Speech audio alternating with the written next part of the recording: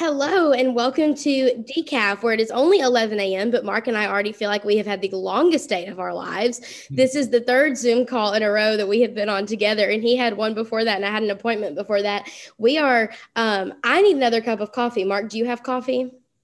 This was my sixth cup, so I'm good for today. I stopped by the gas station. I had a whole pot, and I've already had an energy drink. It's been an early morning and a lot going on. So I had to go fill up my gas this morning at 7:15 as I was headed to my first appointment. And when I got out to my car, it rained last night. Did it rain in your neighborhood last night, Mark? I didn't go outside, so maybe. Okay, it poured here last night and then it froze. I couldn't get my car door open. And so I was going around my car, yanking on my car doors. I finally got a back seat door open and climbed over the seat to get my car to pull out. And when I went to the gas station, I went in and got a warm cup of coffee because I couldn't get my gas door to open. And so I held the warm coffee up against that ice and it melted it so that I could fill up my car with gas. It has been a chaotic morning for your girl. I would have loved to be somebody at the gas station, like, what is wrong with that person? Like, is there something like wrong with her? Because like they probably didn't know why you were doing that. I was so embarrassed. I had on a beanie and I just pulled it down over my eyes and I had my mask on. I was just like so embarrassed. It'd be embarrassed that you wear beanies, but either way. Mark doesn't like my style. I think I have great style. Mark doesn't like my style. I don't like beanies. No, I don't like the hipster thing. Your style's fine, but the hipster stuff's garbage. Okay, well, I don't like your jazz hats. So understandable. We're open. It's a free market. We can talk about that. I'm not going to take offense to it. I don't cool, like it. But you don't. I already don't like how we started this podcast. Okay, so another thing that Mark and I disagree. Well, I actually don't know if we disagree on this. I probably won't get the COVID vaccine, but you probably will.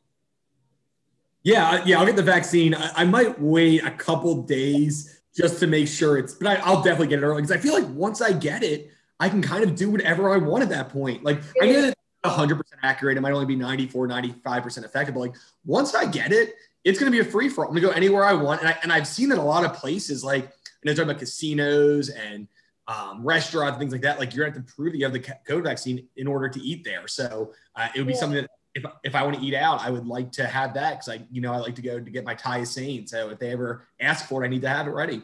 You don't think this feels a little bit Brave New World-ish? I mean, I just don't want the government to regulate that. If private businesses can do whatever they want, I think we've always felt that way. If they want to say that you have to wear a mask in their store, that's fine.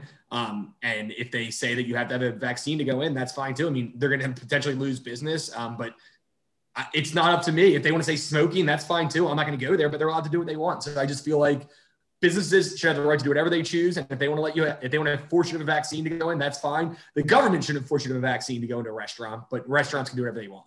Okay, I think we actually do agree on that. That was our first topic today. Was talking about the vaccine. We kind of just jumped right into it. But at a feat of human ingenuity, and despite the government's best efforts to hold everything up and wrap everything in red tape, we have a vaccine. Isn't it weird that the countries with socialized healthcare are not the ones who came up with it? I'm very surprised by that, aren't you? Because they always have so much ingenuity and innovation there when you have government-run healthcare. Yeah, socialism is the silver bullet to all problems with healthcare. It works for everything. We all agree. How did Venezuela not get a vaccine before we did? I was sure it's going to be between Venezuela and Canada. I was sure, but I guess not. Who knew? Who knew that actual human ingenuity can flourish under capitalism? Who knew? This really should be the biggest indicator that why a market-based healthcare system, which we don't even have a completely market-based system, but why that works. I mean, our pharmaceutical companies, which don't even exist in other countries because they don't let them, came up with it before the government did, because that's always what happens. This is why capitalism is good. Even a healthcare system that is not completely free market came up with it a lot way before any of these socialized countries did. And I mean, Venezuela probably doesn't even have Tylenol at this point. So let's remember why free market systems are good. This is one of the reasons. Amen. And let's also talk about how if the FDA can fast track something that's going to go into the bodies of almost every American, why does it take other pharmaceuticals and drugs years and years and years and thousands of dollars to get FDA approval? It's absolutely ridiculous. If it can happen now, why can't it happen all the time? We've been saying that about COVID regulations for all this time. Why can't it be like this for everything? And I'm not going to say we should get rid of the FDA, but the FDA has got to be one of the most backwards U.S. institutions that there is. I mean, thinking about when we did Right to Try, this idea that you couldn't get a light before we passed it and before it was passed into federal law, you couldn't get a life-saving medication if it wasn't FDA approved yet. Like, that's insane, even if you were dying. So, I mean, I don't think we should get rid of the FDA, but it certainly needs to be changed so that we can get these drugs out of the market quicker. I mean, it's literally a matter of life and death. Mm-hmm. And FDA stands in the way of progress. And not to say, again, we need to reform it, maybe not get rid of it, but that's a huge issue just in our current state of affairs. Well, there are a lot of these red tape things, and Beacon's going to be taking a closer look at that. We just published a blog post by our CEO, Justin. We'll actually say nice things about Justin this time. I hope he's listening. He wrote a really excellent blog post on why innovation is important and what it's going to take for Tennessee to be the innovation capital. And one of those things is regulatory sandbox laws, which basically let people invent and create and pursue innovations without the government getting in their way. And then on the back end of that, going in and saying, there are regulations in place. Are they necessary for this? That, I understand. We talk about this a lot with unions. They had their place, they had their time, now they're outdated. Certificate of need, it had its place, it had its time, and now it's outdated. There are a lot of these regulations. I think the FDA is one of them. I'm not sure certificate of need ever actually had a need or its time. It might have been less offensive at some point, but I mean, it's always been an awful policy. Yeah, I was being generous. Thank you for calling me out on that. Yeah. There are certain things that have had their place and they've had their time and now they're outdated and they need to go away the buffalo. It's time for them to go away. And regulatory sandbox laws, whether those apply to healthcare or not, those will be really impactful as far as innovation goes. We'll talk about that more, but I think right now— I don't know what sandbox laws means to most normal people, but it's basically kind of fast tracking innovation approaches and not having them deal with kind of regulations and red tape that are not dealing with health and safety and unnecessary, because I mean, you're stopping innovators from doing what they do best. And I mean, even though the FDA gets in the way of progress in the medical field, it's still a lot better than what we have in other countries. So hopefully we can reform it even more so that it's a better thing and people get the medications they so desperately need at a quicker rate. I hope that we go back after the COVID situation is less dire.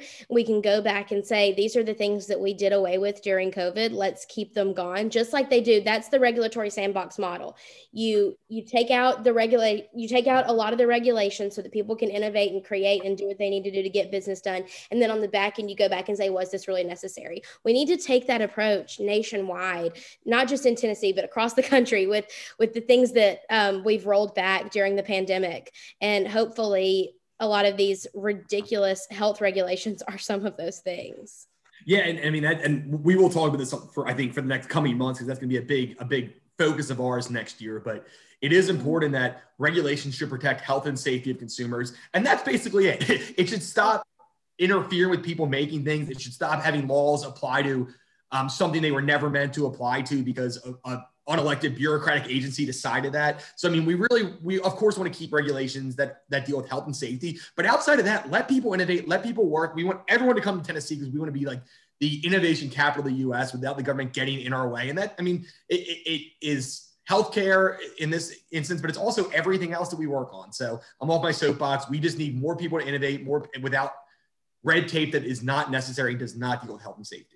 Tell him, Mark. Amen. He's had a lot of coffee this morning and I like it. You know what else is going to keep people coming to Tennessee is that income tax-free environment. And we're not just income tax-free with a little asterisk that includes the Hall income tax. As of January 1st, I wish we had like confetti poppers as we're talking about this. Tennessee is going to be There's so yeah, income tax-free. Mark, tell us why, if for those people who don't know, tell us why January 1st is the magical date for Tennessee to become truly income tax-free. Yeah, we've been income tax-free for a while, but of course we have an asterisk next to us, and that it was because we still had a tax on stocks and bonds. It's called the Hall income tax, and it was a long time ago it was created, but because of the work mostly of Beacon and I mean a great job by our whole team and by Justin and by everyone involved there when we did it, we repealed the Hall tax in 2016, and it had a phase out period because it was 6%. So as of January 1st, that will be completely gone, and Tennessee will be an income tax-free state, a place that retirees will want to come, businesses want to come, a place where we really are. I mean, we're as free market of a system as you can find in the U.S., and I think that this is just another example of why Tennessee really is outpacing the nation, especially when it comes to taxes. So it's a great day. We're very excited. And it was the work of Justin in the legislature and Ron and our communications, Sue Zoldak, everything we did there. But it'll be a great day. And it's really one of the biggest victories Beacon has ever had.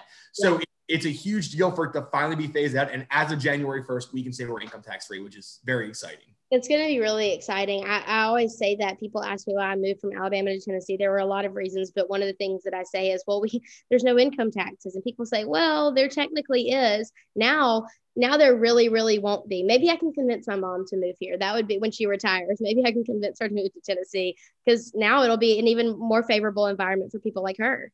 And the other thing to remember too is we need to think about things not just how it affects us, right? Like the whole tax doesn't affect me. I mean, I think my investment is like I have a 401k and that's pretty much it. But it's not about whether it affects you directly or not. It's whether it's good policy. And I see that issue a lot with student loans. It's like, oh yeah, I'm not necessarily for it, but they'll forgive my student loan, so I'll fight for this. Like the whole tax does nothing for me, but it's a good policy.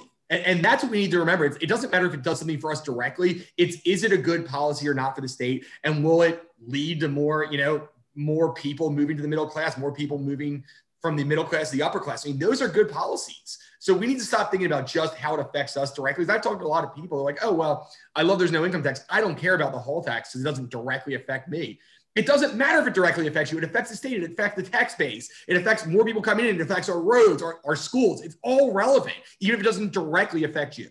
Well, and the thing is, don't you want it to affect you? Don't you want to be in that income bracket one day where that does directly affect you? And then you're going to care. Like, it's one of those like dress for the job you want things where you put on the outfit of like fiscal responsibility because one day I'm going to be making a paycheck that's going to it's going to take a huge bracket of taxes. I'm going to be in another bracket of taxes. It's going to take a whole lot of money out. I want to be in a position one day where something like the hall tax would affect me. And once I get to that position, I'm going to be dang glad that Beacon worked on this, even though that you worked really, really hard on this, even though it didn't affect you personally. That's the dream. Yeah. And I mean, I don't want kids. I'll never have kids, but probably, but like, it doesn't mean school choice isn't a good policy. It's like, we just need to stop thinking about how it affects us at the moment. You can look at what you said, how it can affect us in the future, kind of our goals, but also how it affects other people and how it affects the state. It's not just about us. And I think so many people view every policy through the lens of how does it affect me today? Yeah. And we have to think about the collective. And I'm by no means, I'm all about individual responsibility. I'm not like a collectivist, but we have to really think about society with a lot of these policies.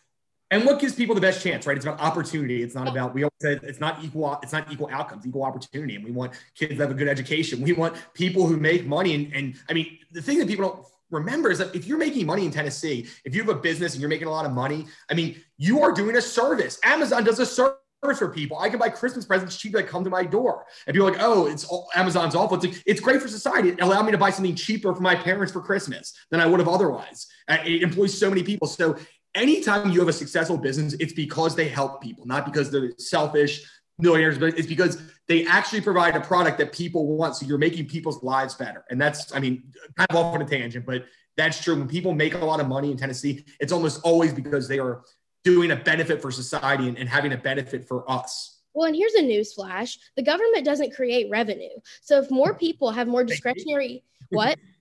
Take it a lot, they don't create it.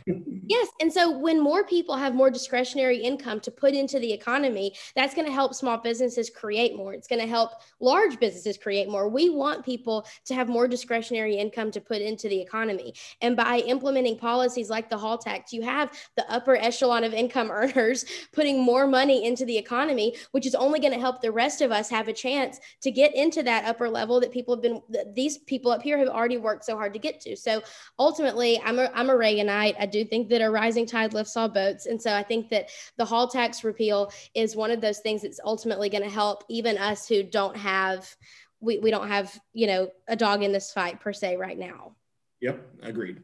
Okay. So let's talk about something that we do have a dog in this fight, kind of, not really. I bleed crimson. We all know that the Alabama Crimson Tide is the reason I wake up in the morning. Mark, I actually see behind you a University of Alabama magnet on your fridge. Yep. I not because I like them. I mean, obviously I hate them, but I did visit there. So I also have a Georgia one. This is kind of, all these things are where I visited before. There's an Ole Miss one you kind of see right there. So if I've gone to a campus, I get a magnet, even if I hate 13. Okay, well, we hate you, but roll tide. So college football is kind of winding down. It's about to be playoff season. The reason I brought this up is because I really just want to talk about Gus Malzahn getting fired. And I know that's a really mean thing to say, but I think it's really interesting that he has seen relative success. You just can't compare people to Nick Saban. Okay. just put him out of the conversation completely because he has been a powerhouse at Alabama. But let's talk about the success of coaches on like a more realistic plane.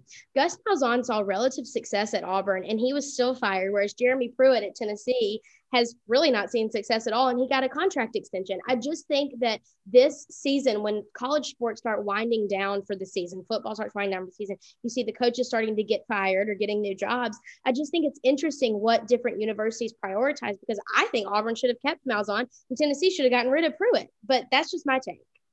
It's an expectations game, though. And I mean, I kind of agree with you on Pruitt. I don't agree with Malzahn. He should have absolutely been fired. But it's on expectations. It is based on what is expected of your school, right? Like Middle Tennessee State's not going to have the same standard as the University of Tennessee. And the University of Tennessee, because it's not going to have the same standard as Auburn, because as of recent, they're not even close.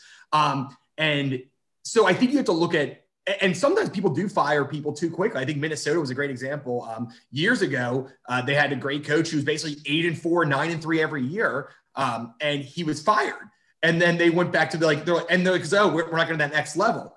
They fire him, and then they go basically 4-8 the next 6 years. Like, oh, we don't realize how good we had it. And there's that issue too. But then there's the issue of like, can we get to the next level with this coach? Right. And some 9-3 is not good enough. In Georgia, I mean, that's what happened. I mean, they fired Mark Richt after like an incredible career because they didn't win a national championship with him. I know. So I think there's different standards for different universities. I think Jeremy Pruitt, I agree with you. He should be on the hot seat a lot more. I do have a bold prediction as somebody who does not like the SEC. I think that Tennessee pulls off a massive upset and takes Texas A&M out of the playoff picture this weekend, allowing for kind of an Alabama, Notre Dame, Clemson, depending on what happens this weekend, in Ohio State playoff. That is my prediction, and Texas A&M will not be thought of as part of that. Okay, I'm actually going to give Mark a little bit of real estate in my mind with this prediction because when I entered, I've only done one March Madness bracket my entire life. I was still living in Alabama. I was doing it for my boyfriend's work. I didn't think I had a chance to win. I was the only girl that was doing it. I called Mark living in Tennessee and I said, I need you to do my bracket for me because I trust you. And he kept saying all of these bold things. And I was like, you're an idiot. This isn't going to happen. He goes, put it down. And I got second place and won $260. So honestly, when Mark says that he's going to make a bold prediction, I kind of give him a little for it. I think that he might be right. Especially the upset thing. I mean, I think Tennessee's a 14, and I put my money where my mouth is. Betting is legal now. I bet on Tennessee to win as a 14-point underdog. I bet on them to win.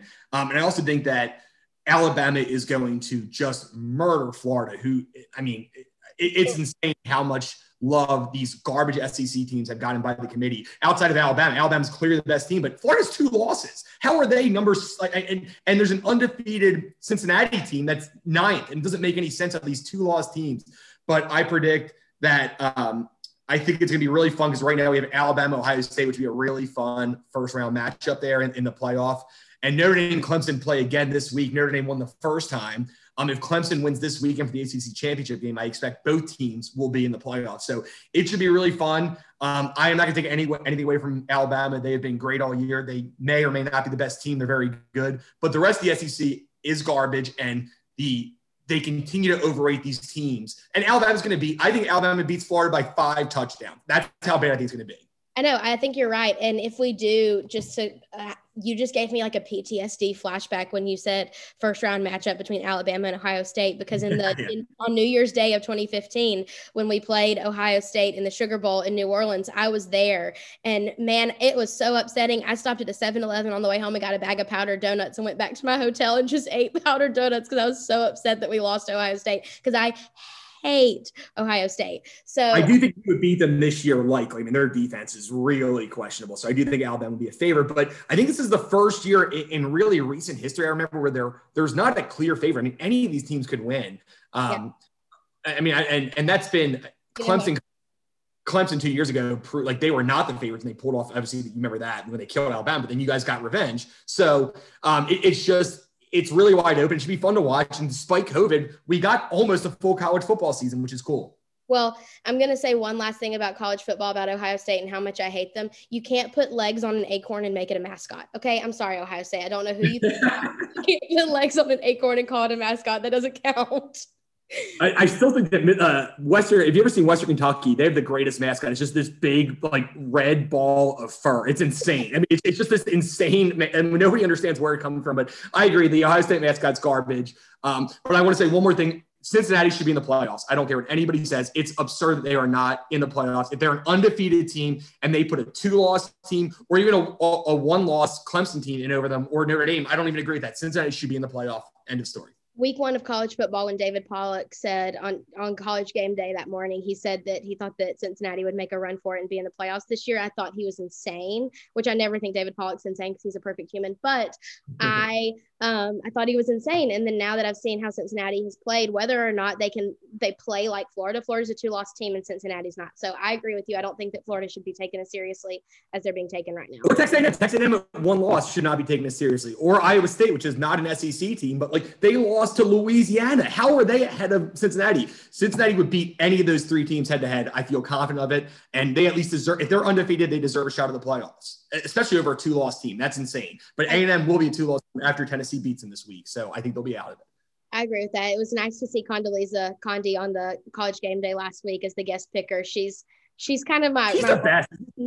Yeah, she's amazing. She's my role model. So last thing I want to talk about is I came across a new product this week. It's not a new product. It's a new to me product. And I started thinking about it and wanted to ask Mark on the podcast. So if you're on social media, you see that there's a lot of influencers that are sponsored for various things, various products. A lot of them are probably pure garbage and don't really work, and they're just getting paid to stump for them.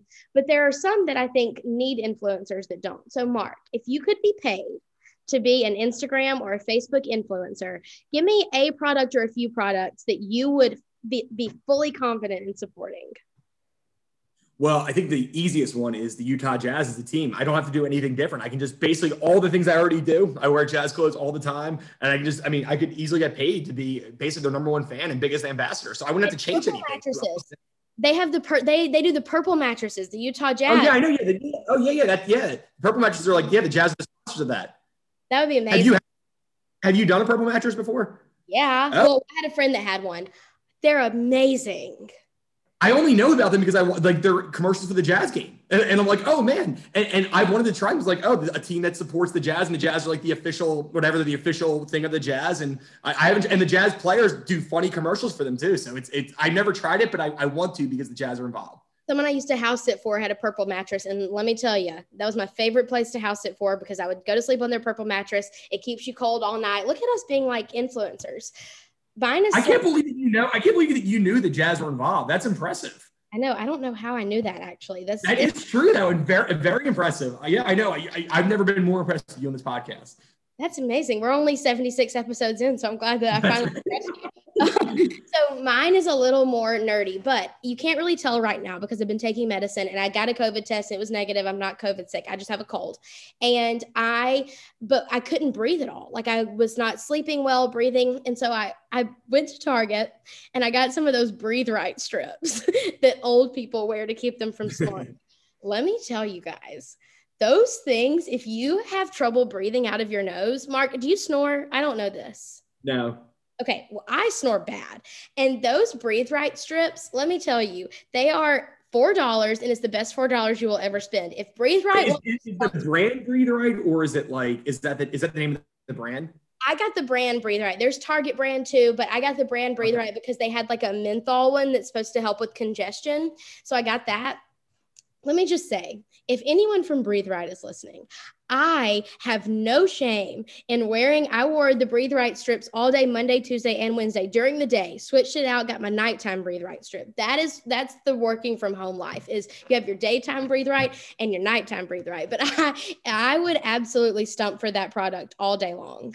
Give her like 25 cents an hour. She doesn't need more than that. If she likes it, she will work for that much money, right? I mean, if they're charging $4, I feel like they don't have a lot of, it seems like a really good deal. So they probably don't have a lot of extra money to pay you. I will increase their footprint. I actually told my mom I was going to get her some and put them in her stocking because I think. I feel like if I was an influencer for something like that, like I'd be like, don't even bother paying me. Like if I was Chick-fil-A, like, just send me like 100 nuggets a week and we'll call it even. Like just send me the products. I love it so much. You don't have to pay me. 100 nuggets a week. That's like only 20 nuggets a day. I feel like I could eat more than that. I think a week is 7 days. I'm not sure how much. I don't know what you think is. Like on the weekends, you got to. influencers don't have a work week. It's true. Gosh, it's been a long The morning. calendar doesn't know how many days in a week, so we figured that out today. So that's important. So either that or math, one or the other. I was doing really well with the purple thing, and now I've really, really declined. I'm gone really downhill, but yes, this was a good episode. I'm glad that we talked about the jazz and breathe right. So, and purple. Okay, well, next week will be our last episode of 2020. We're going to talk about a lot of Christmas things. I'm going to ask Mark for some of the most embarrassing things that he's ever gotten for Christmas or that he's ever wished for Christmas. So I'm sure there's a lot of them. But remember, hall tax is it expires completely on January 1st. So if that applies to you, talk to your financial planner, see what that means for you. We're really excited about that and really excited to wish y'all a happy new year and a Merry Christmas next week. So Mark, we are signing off. We'll see you next week.